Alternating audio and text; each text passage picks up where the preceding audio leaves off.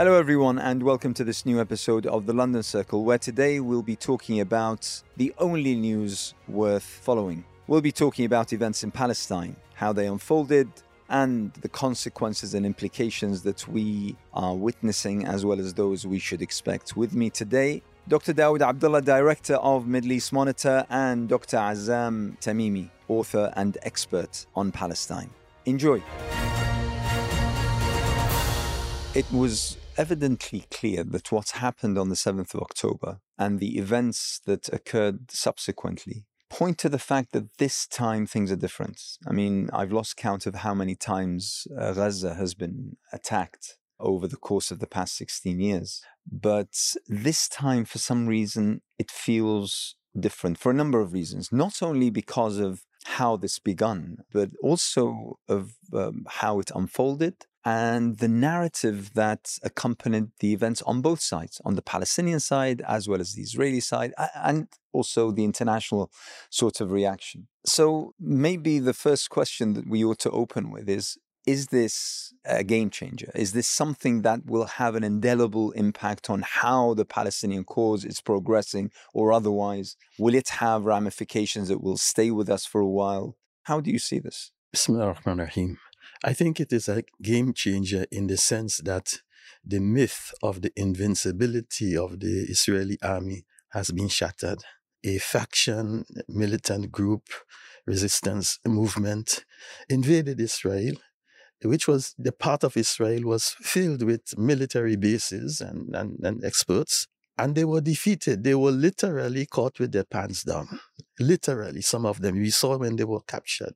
This is the game changer, because in the minds of many countries across the region, that this is the army that cannot be, is invincible, cannot be defeated.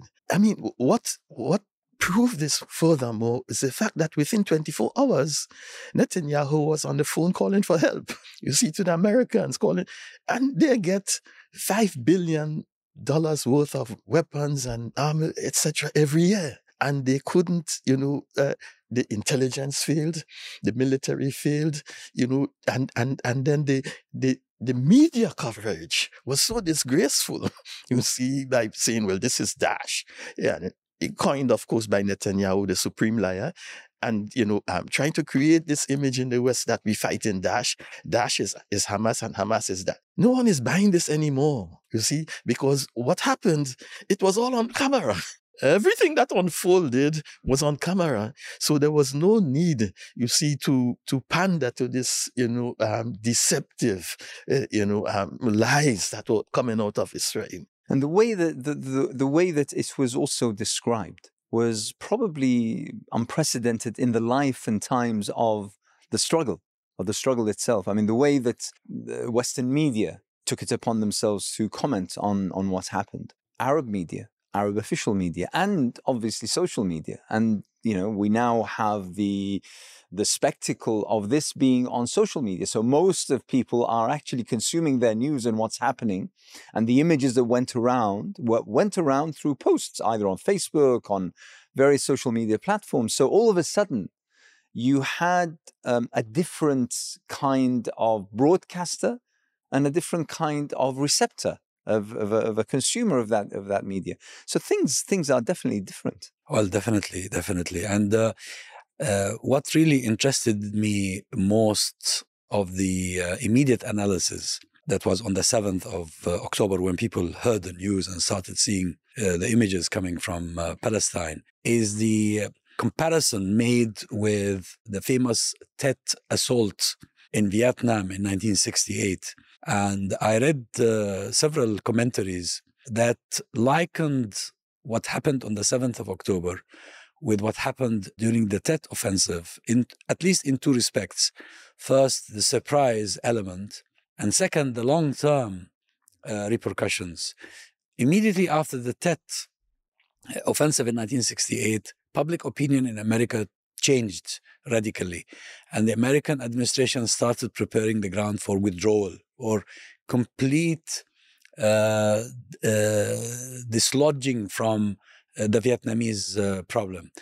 I think what will happen in the case of this attack though, of course, in the immediate term, it's causing the Gazans a lot of pain. It's destroying their livelihood. It's probably banishing them.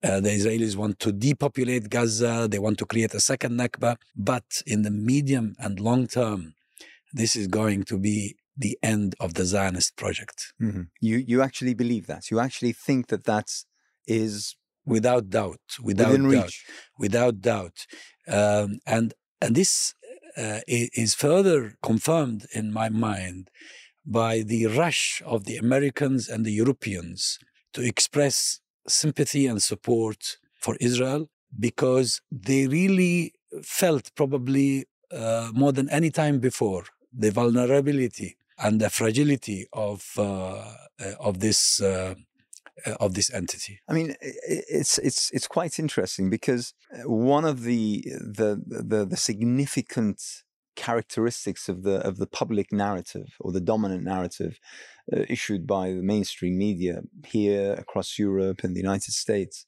you sense a sense of panic.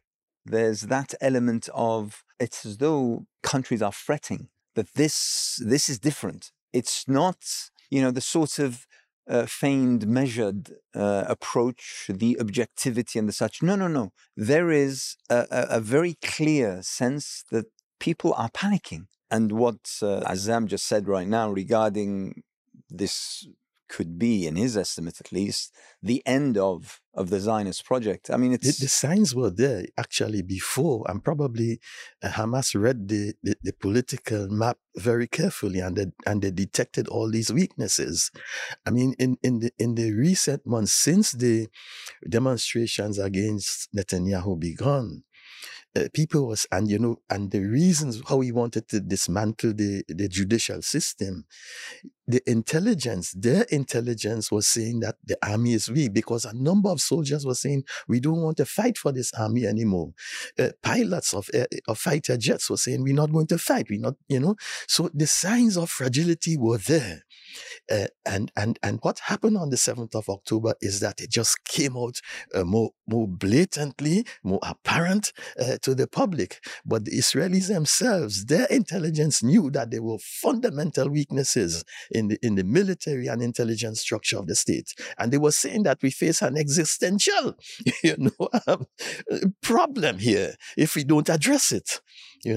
Because the democracy collapsed, the military is collapsing, the intelligence is collapsing. So what's the future? This is a time when it should be, one should assume that it's the height of normalization with the surrounding Arab states. So in a way, Israel should be, theoretically at least, should be at its most strong, at its most prominent, at its most, thriving at times like this. For God's sake, it was talking with Saudi Arabia, the pot of gold within the normalization process. So how could this fragility be, whilst politically it was flying? Well, normalization wasn't really a sign of strength, because it was normalization with regimes, not peoples. Regimes that are unelected, unrepresentative of the people they rule, regimes that have their own vulnerabilities. And we saw this in the Arab Spring, which is likely to be repeated, and especially because of what's going on in Gaza today. So I think the Israelis were under an illusion. They were under an illusion that now they've crossed over the Palestinians, they surpassed the Palestinians, stepped on them to reach the UAE, Bahrain, Morocco, Sudan. Of course, Jordan and Egypt had already been included long time ago. And now, finally, Saudi Arabia. And by getting to Saudi Arabia, they thought they were going to be, that was going to be the bridge carrying them to Pakistan, Malaysia, Indonesia, and Bangladesh, probably Muslim nations in Africa and elsewhere. And this development comes, yes, at a very high price, but to shatter that dream and dissipate that illusion. Yeah, but the thing is, just to continue on this trend of thought, is that they wanted to, put the Palestinian issue at the bottom of the agenda. That's Netanyahu's plan all along. And to tell the world that the real problem is Iran and not Palestine. Once we solve Iran, the Middle East will be peaceful. But that's inadvertently what they've done. They've put Palestine right at the top now, not just in the region, but globally. In South America, you have Colombia, you have Brazil, you have, major powers in South America speak. They try to push Malaysia to condemn Hamas. Malaysia, they said, no, we're not going to condemn Hamas.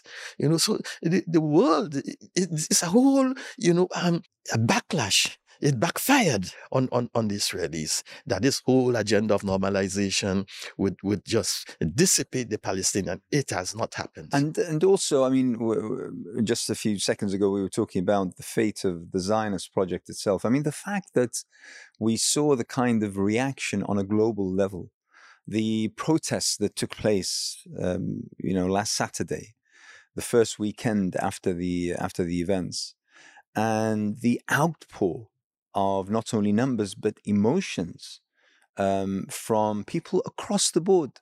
And one of the things that I noticed was that amongst the commentators on social media and on the media, on even mainstream media, is the quite marked increase in the number of Jewish voices here in the UK, across Europe, in America, in Canada, people quite openly stating their Jewishness and talking about the heritage and the legacy of their own families, and yet saying this, what is happening is, the kind of reaction that Israel is unleashing is an act of genocide. It's an act of war crime. All of a sudden, only a couple of years ago when B'Tselem, for instance, came out with their report stating that Israel was operating an apartheid system, people were sort of timid to actually state that openly and publicly. But now all of a sudden we've gone beyond apartheid. We're talking about war crimes. We're talking about crimes against humanity, and openly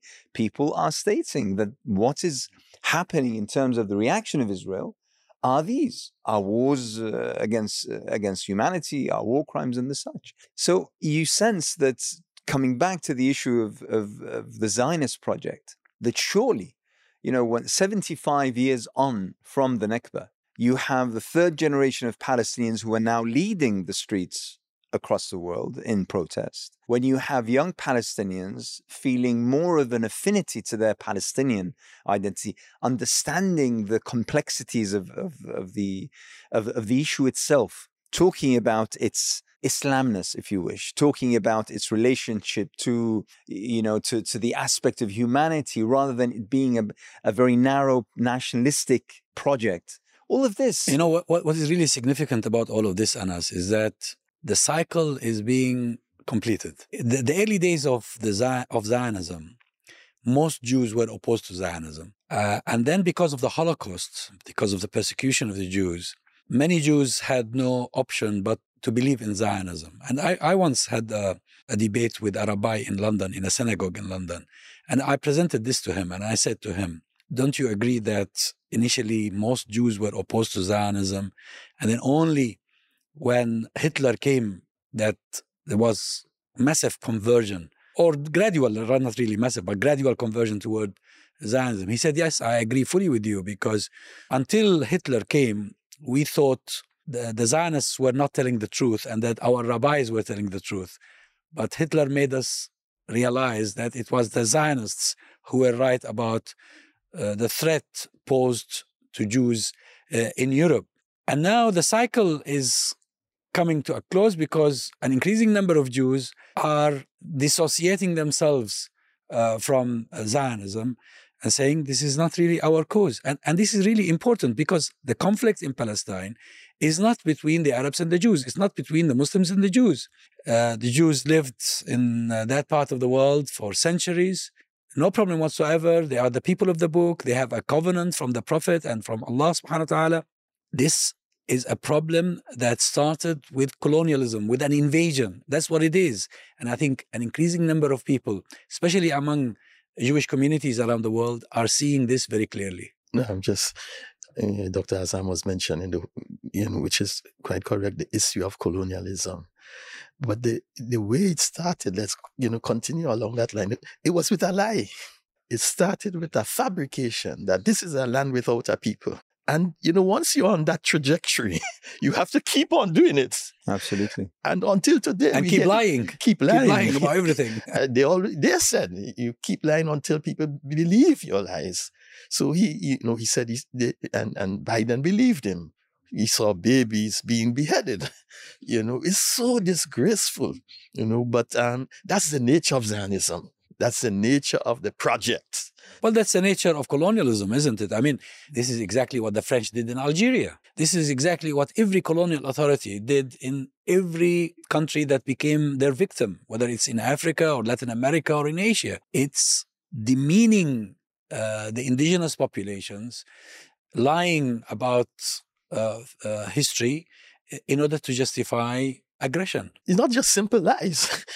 They said we are coming to this region to bring civilization.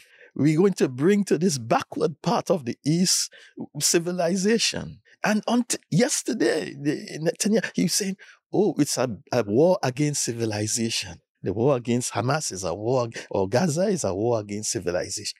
That's the civilization, to massacre women and babies. The vast majority who've died in this war so far are children and women. Let's talk about the Palestinians. What happened on the 7th of October was an expression, in my view, of defiance on behalf of the Palestinian people. This wasn't necessarily about Hamas or about the Qassam brigades. This was about the Palestinian people expressing how they felt after 3 generations of occupation, of subjugation, of oppression, of taking away their possessions as well as their rights and human dignity. And this is affirmed by the fact that the Palestinians, all Palestinians across the board, ideological, religious and the such, inside Palestine, Gaza, the West Bank, inside 48, as well as abroad, how they expressed their emotions and their feelings regarding this expression of defiance. But, I mean, obviously this needed to be framed in a particular way to demonize it. And this needed to be sought in a way so that basically the evil side of what happened, plus the lies that you mentioned, were added, to the layers of the narrative that was then dispersed. But it seems that there were very little takers. I mean, apart from those who were pro-Israel from the start, no one took the story. No one bought that particular way in which the story was framed. I agree with you, but I think also this event marks an important change in the strategy of the resistance. I wrote a book on Hamas, and I claim to know a little bit about how it works and the thinking of its leaders. Dawood also wrote a book.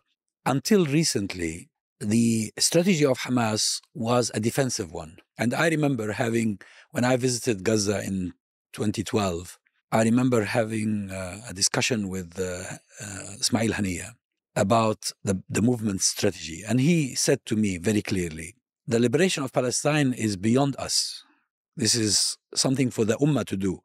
But our responsibility here is to defend ourselves. And if the Israelis attack us, we respond. But this attack on the 7th of October was the outcome of the accumulation of provocations by the Israelis over the past several years. Attacks on the people in the West Bank, in various places, burning their crops, killing their children, making their life impossible. The attempts to desecrate Al-Aqsa Mosque, to confiscate it, to seize it, to prevent Muslims from worshipping in it. Continuous attacks on Gaza as well. The siege that continued for 17 years, that made life in Gaza intolerable.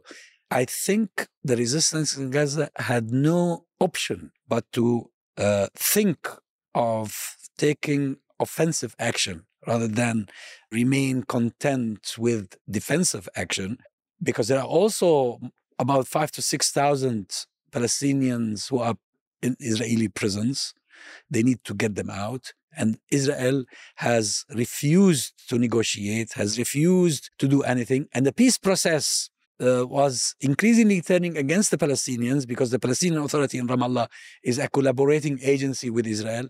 I think now the strategy of the resistance, as we saw on the 7th of October, is not to wait for Israel to attack, but to preempt. How do you see this? Do you agree with Absolutely. that? And how do you find that this will also impact the next phase of the struggle? You know, the thing which triggered in my mind, the move from Hamas was the desecration, the constant, the daily incursions into Masjid al-Aqsa. That was a provocation one step too far.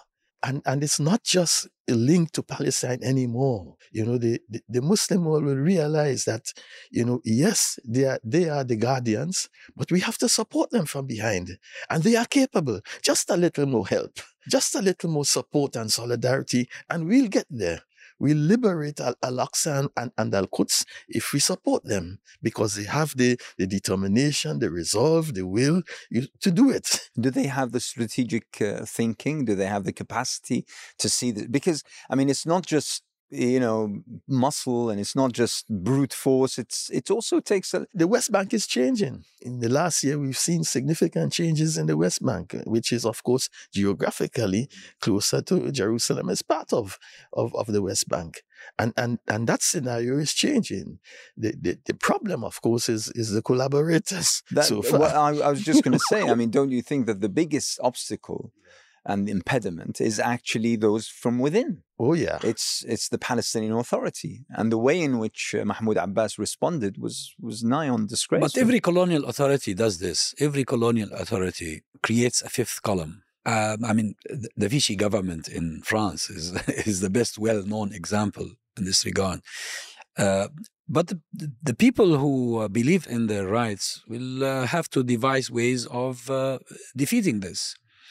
And I think the success of the Hamas onslaught and the failure of Israeli reconnaissance and monitoring devices shows how tightly planned this offensive was. Not a word leaked to the Israelis or to their agents. And to me, this is really amazing, because one of the reasons for the continuous setbacks in the West Bank, when young men come together in Jenin or in other places, and they want to put up resistance to pressure the Israelis to stop their violations, is that collaborators inform on them. Mostly inform to the Palestinian Authority in Ramallah, and the Palestinian Authority in Ramallah relays the information to the Israelis, because security collaboration is continuous, 24 hours. In this case, nobody knew anything. Nobody. Not the Americans, not the Israelis, not the Palestinian Authority, not anybody in the neighborhood. And I think this should probably interest researchers and experts on warfare to think about and even write about. We're talking about the actual reaction of the Palestinians in the aftermath, the immediate aftermath of the 7th of October. But obviously, over the subsequent days, it appeared that the Palestinians, the people of Gaza particularly, were going to pay a hefty price.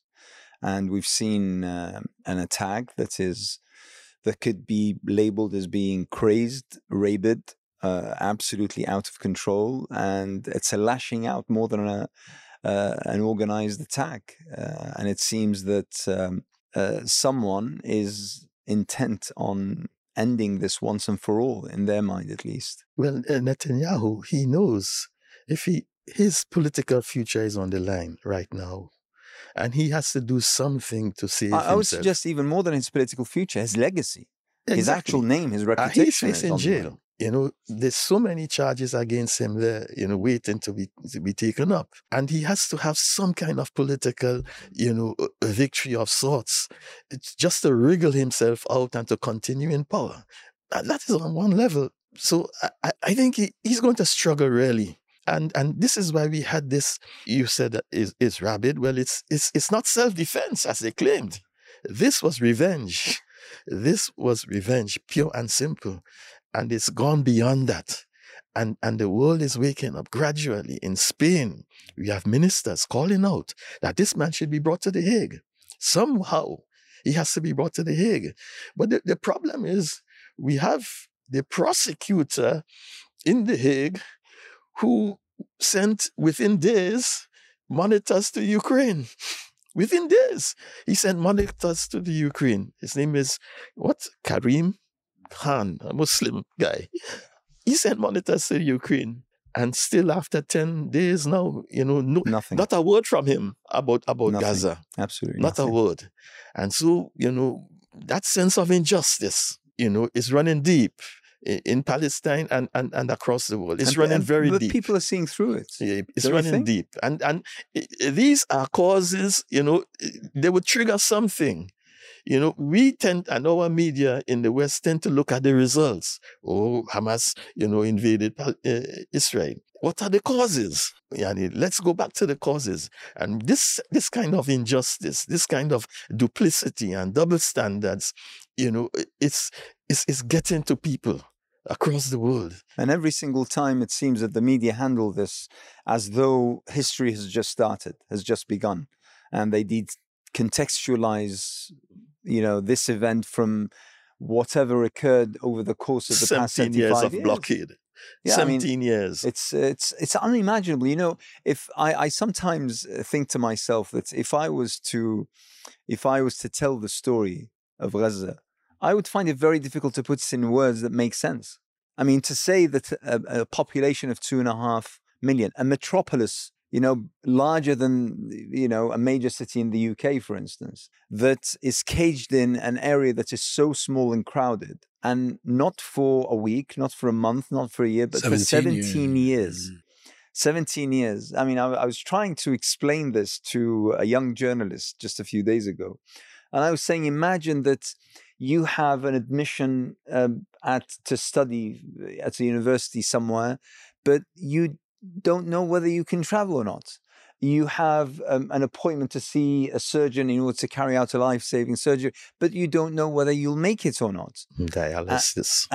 Simply because you never know. You can't set something in your diary and then stick to it, because life doesn't work like that. And that's on a very simple, trying to explain level. But the fact is that we saw this, we witnessed this, we are, eyewitnesses to what happened. What gives us the world hope? did. What gives us hope is if they can do this after 17 years of blockade, if they were free, what would they do? It's incredible. It's incredible. What would they do if they were free? It was absolutely. And the siege didn't work. Didn't prevent them or didn't bar them from developing themselves. But regarding the media, you mentioned the media several times. I think it is scandalous that the media in the West is willing to scrutinize what politicians do or say on any domestic issue, but not when it comes to foreign policy. I don't know what's wrong with these guys. It's as if foreign policy is something that set in stone. They trust politicians about it. Okay, if politicians mess up in domestic affairs, why do you trust them to do very well in a foreign policy? And of course, the media establishments, regrettably in the West, although they enjoy certain freedom regarding certain issues, when it comes to Palestine, they come under enormous pressure from the lobbies as well as from the advertisers if they rely on advertisements for their funding or on donations.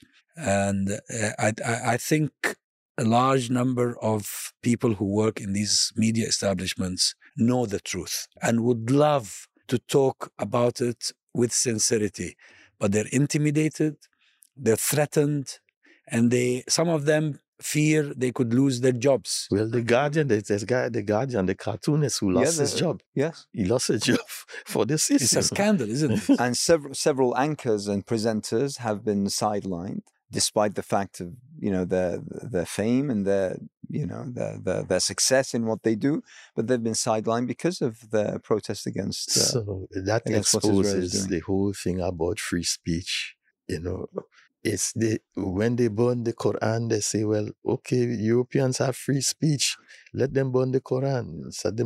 If you fly the Palestinian flag, there's no free speech. And this, by the way, I mean, this is something I want to touch upon. We have a Home Secretary that deemed it almost, I mean, thank God she didn't go as far. Maybe she couldn't. Legally, she couldn't. But she went in as much as she could in order to show or to express that carrying the Palestinian flag was almost something that the police needed to be. I think she wanted to influence the police in the manner in which they interpret the law.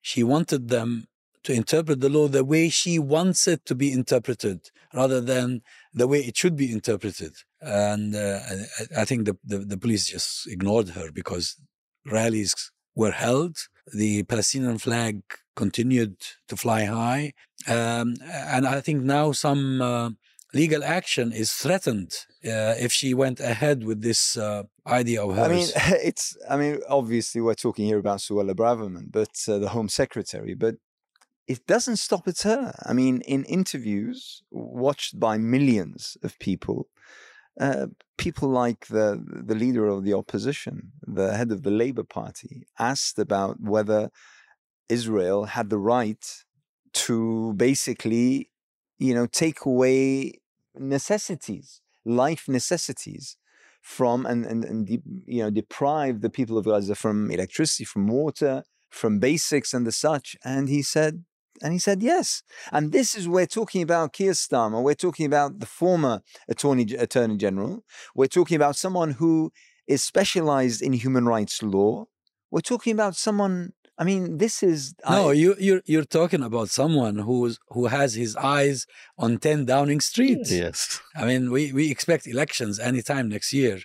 And also in America, this is an election issue for them. And that's why they're trying to appease the Zionist lobby in whatever way they can because of the elections. I think it's, whilst we have our eyes on what's happening in Palestine, but this truly is something which is quite dangerous for here in the UK, for the West generally, when you have the leader of the free world openly stating an absurd lie and then coming back from it in a very measly manner.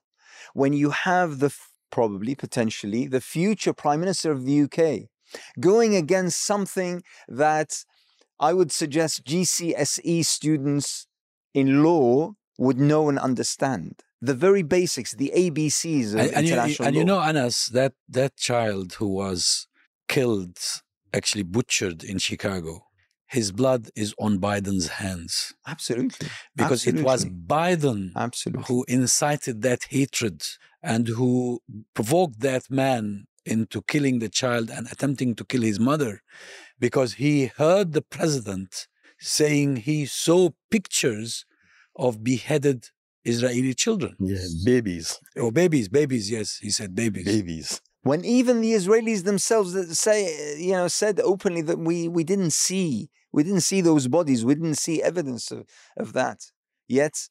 So, we are approaching, we're talking about a long-term, indelible impact on the struggle of the Palestinian people. But I sense that there is going to be a long-term impact globally of this, not only because of what's happened, but also because of the kind of narrative and discourse and the framing of the whole series of events here in the West. Yeah, I think in the West, in Europe, in the North, the global North, the narrative will not change significantly. The approach, by leaders in these countries. But I think in the global South, people will become more assertive. You have, for example, in Ramaphosa coming out and saying this is an apartheid state, and we will not condemn Hamas. In Colombia. So I think in the global South, we're going to see a pushback against the narrative that is dished out from the North, and this is in the interest, to the advantage of Hamas and the Palestinian people. I always like to compare Palestine with South Africa. Yes. Yeah. Who would have thought in the 70s that apartheid would come to an end in South Africa? I remember in the 80s, I used to work as a translator in Bahrain.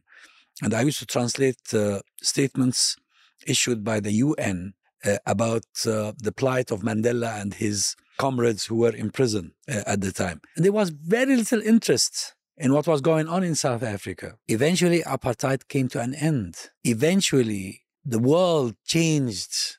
And Nelson Mandela, who was designated by Margaret Thatcher and Ronald Reagan as a terrorist who would never be allowed to set foot on British soil, came to Britain on a state visit, was given a hero's welcome on a state visit, and now he has a statue, I think, in the center of London. It happens. And I remember once I was speaking in Trafalgar Square in one of the rallies in early on, a long time ago, and I brought up this example and said, probably one day we will see here in Trafalgar Square so and so being hosted to speak to us after the resistance movement in Palestine is no longer seen as a terrorist organization. And by the way, this issue, I'd like to touch upon it, I'd like to bring it up because it is so sensitive, because it is so controversial, because it is seen as a no-go area. Once again, what you proposed is, why is it that we take our ministers and our government to task on local policies, on transportation, on the NHS and the such? On organizing a party during lockdown. For instance, yet when the Foreign Office or the government issues a decree that so-and-so organization is banned and proscribed as a terrorist organization, such as Hamas in this case. And it's not a legal decision, it's a political thing. It's a political decision. It didn't go to court. It wasn't contested by a judge and jury. This was entirely political. Why is it that this isn't a no-go area? Why is it that, I mean, we say this, yet we know in our history, I grew up with the Troubles, with the Northern Ireland War. True. And it was Sinn Féin, it was Gerry Adams, it was Martin McGuinness. We couldn't hear his voice. Remember? On television or on radio. Their faces were pixelated, their voice was done by an actor. I remember this. And yet now they are elected members of parliament. They are the biggest party elected in Northern Ireland, and their dream for a united Ireland remains. You go to their offices and you see the map of their dream, the united Ireland. So these things, you know, we talk about South Africa, but we also have something much, much closer to home to compare with. So this is something that we also need to bring up. You know, in an interview that I did a couple of days ago, I was saying, you know, I don't regard Hamas as a terrorist organization. Okay, so my government did, but you know what? There are many European governments that didn't. So who says that we have to abide by what either David Cameron said or by Theresa May or the such? Who said that we need to do that? Well, regrettably, Anas, this has really frightened the Muslims in this country. And many Muslims know little about about their rights and have been intimidated so much that they choose not to do things that they can by law do. This calls for awareness, for education about what it is you cannot do so as to know what you can do. Because, I mean, the other day we went to a local radio here in London and we were told just before we started talking like this in a discussion like this, you cannot mention this, you cannot talk about this, you cannot refer to this. I said to them, what the hell? If I knew, I wouldn't have come. I mean, what's the point? And then when we finished, I told them this discussion is going to do a lot of harm to the cause rather than benefit. You better not touch Palestine. Just stay away from Palestine. Don't talk about it if you cannot tell the truth.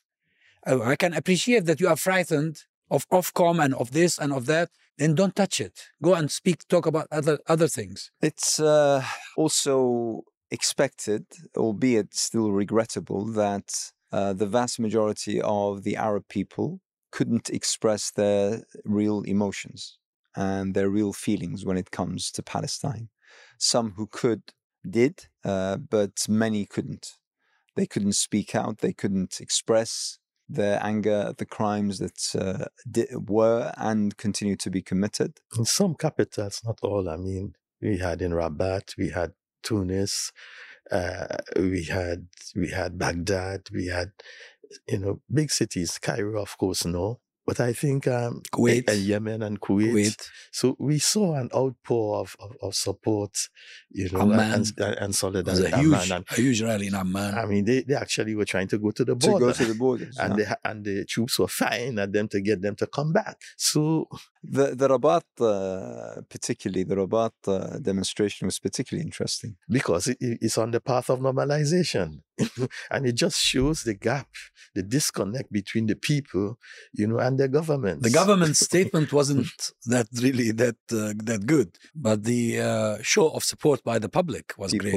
The people spoke. Until when is this going to carry on? Until when? What is it that will take it for another Arab Spring, another round of the until the Arabs happen? are free? I mean, the connection between Palestine and freedom of the Arabs is there for everyone to see. And no wonder that when the Tunisians took this to the streets, and then followed by the Egyptians, the Syrians, the Libyans, the Yemenis, and the Iraqis, the masses in the streets were shouting, the people want to bring down the regime, the people want to see Palestine free. This was the slogan. There's a direct correlation, direct connection between the freedom of the people and the freedom of Palestine. The Palestinians are destined to continue to be at the forefront of resistance. But the freedom of Palestine, in my opinion, can be accomplished only when the Arabs are free, not when Palestine is surrounded by governments who are persecuting their people, who are oppressing them, and who are denying them the basic freedoms, including the right to express their opinions. Yeah, there is a link between the dictatorships, and Palestine. It's clear. And when Mohammed Morsi said in 2012, we will not leave Gaza stand by itself. Yes. That was his end. That was his, The war immediately stopped. But then he paid the price for it. He paid the price. And so what happens today really explains why we have so many dictatorships. If there was real democracy in this region, governments leaders who were sincere and committed, to the Palestinian cause, the situation will be quite different, and Hamas has exposed this, the resistance and jihad and all the other factions who undertook this operation, because what these governments couldn't do in 75 years, these factions were able to do. And the fact that it is Arab Muslim countries, their officialdoms that are actually safeguarding and protecting Israel.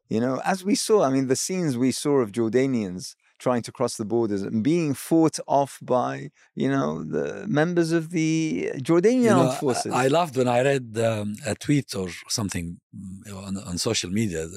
I can hardly remember where I read what and where, but someone was commenting on the interior minister's remark in Jordan, who said that the Jordanian forces were protecting Jordanian citizens because coming down to the Jordan Valley would pose a danger to them.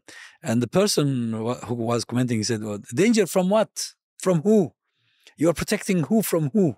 Actually, they're protecting the Israelis. Exactly. And for that reason, we continue to go back and to hark back to the Arab Spring. And Anas, it's just another thought. If Egypt and Jordan alone, who happen to be neighboring Palestine, were to threaten the Israelis of severing ties, that alone would have been sufficient to compel the Israelis to stop the aggression on Gaza. Yeah, it happened. Remember in 1996 when there was the assassination attempt 1997 of Khalid Mish'al, and King Hussein said, this will be the end of Wadi Araba. And they complied. And it was Netanyahu at the time. It was Netanyahu. Exactly. And he complied. Immediately, he gave the antidote, because this peace treaty meant so much to them. This is their lifeline. As I was saying, we continue to go back and to hark back to the Arab Spring. Probably the biggest existential threat to the Zionist project was that. The fact that the people, the Arab nations, could be free, that would mark the absolute finality of Zionism, not only in the region, but probably even across the world. And that's why the Arab Spring was countered so aggressively, so intensely, so thoroughly. Let's talk a little bit about what Israel, as well as with its allies, are now planning for the Palestinians, not only in terms of uprooting resistance, if they could, but also regarding Gaza particularly and the people of Gaza. Talks of opening Rafah so that people can pour into the Sinai desert, talks of transferring the Palestinians of Gaza somewhere else. I don't know, some people talk about Western Iraq, others talk about Sudan, others talk about, I don't know, some Omani district. Many talks of that. Well, What's the destiny of all this? Where are we with that? I think most of this is just mere speculation. But Gaza has always been a thorn in the side of Israel. I remember when Rabin said he wished he'd wake up one morning to see Gaza disappear in the sea. The people of Gaza have really caused Israel a lot of concern. But the Israelis have tried this before. I mean, they tried it in 2008, 2009, 2012, 2014. They've tried it repeatedly. And we have a proverb in Arabic that says those who insist on trying what they already tried, they are brain damaged. But let's take the worst case scenario, another Nakba. So what? We had a previous Nakba. Palestine is still alive, the Palestinian cause is still alive, and the Palestinians are still there. Furthermore, this is not just a cause for the Palestinians. Just wait for the Arabs and the Muslims to be free, and you'll see what happens. Yeah, and I mean, this is quite. I mean, I don't know what it is, but Gaza, what's in the water, the polluted water that the Gazans consume, it must have something that is quite unique. Because I recall during the time of the Arab Spring, when the Rafah borders opened and thousands of Gazans poured out of Gaza for the very first time in their lives. Yes. And many commentators into Egypt, of course. When many commentators I remember warned against this flood of Gazans into Egypt and how they will demolish Egypt. How they will take revenge for being imprisoned by the Egyptian side into beyond Rafah. And the end of the day didn't come without every single man, woman and child returning to Gaza, and the gates of Rafah then closing behind them, with not a single one staying in their newfound freedom. After having enriched the Egyptians, they bought necessities from their shops and things. Absolutely. And the people of Arish and the nearby, they still remember those times as quite glorious for business. I would also second the statement that the people of Gaza would. And we saw it in so many clips. People holding their dead children and saying that we will never leave. We will never leave. I mean, you talk about probably 90% of the peoples of those regions, and you'd think that if offered, a way out, they would happily take it. Some, I mean, you won't blame them if they try to find a safe haven anywhere, because it's not easy what they're going through, definitely. But you are right. The majority of the Gazans are saying we would not repeat the mistake made by our grandparents and our parents. In 1948, when they were told, okay, you go out and then we'll get things done and then you come back again. They never came back again. It's too early to tell what will happen in Gaza, because the people of Gaza are determined to fight it to the end. And how do we end? How will this end? How will this transpire? What will happen? Well, no people remain weak forever, and the strong doesn't remain strong forever. Things will change ultimately. We've seen contradictions and weaknesses opening up inside Israel. I spoke about it before. And these will continue. The guy who is the prime minister today, he's fighting for his survival, for his future. Eventually, that system is collapsing. And without the support of the West, they would not have survived, And so part of what happens in Palestine, how fast it happens, will depend on the kind of awakening that takes place in the global north, in the UK, in the United States, in France and Germany. And it is happening in the United States. A significant number of young Jewish people are waking up and speaking out against Zionist projects. Significant numbers, And so we have countries that are, for reasons that are well known, like Germany, they're still pushing back, and France, of course. By the way, I mean, how many times do Germany side with the wrong side of history within a matter of a century? Exactly. It's ridiculous. Yeah. So things have to change in countries like that, before, in order to help the balance, change the balance, of power in Palestine. And bit by bit, it's becoming extremely clear that there is no other issue like Palestine that is drawing a marker between those on the side of justice around the world and those who are not. It's quite remarkable. It's a very stark example of the struggle between truth and falsehood, between right and wrong. But it's not unique in history. There are so many examples. The difference, of course, between what happened in America, in Australia, and New Zealand is that in the case of Palestine, the Zionist project could not finish off the indigenous population. They are still there. The only reason why the white man managed to rule what is today called the Americas and New Zealand and Australia is because they eradicated the indigenous population. And that's a very important point. Thank you so much. Fascinating discussion.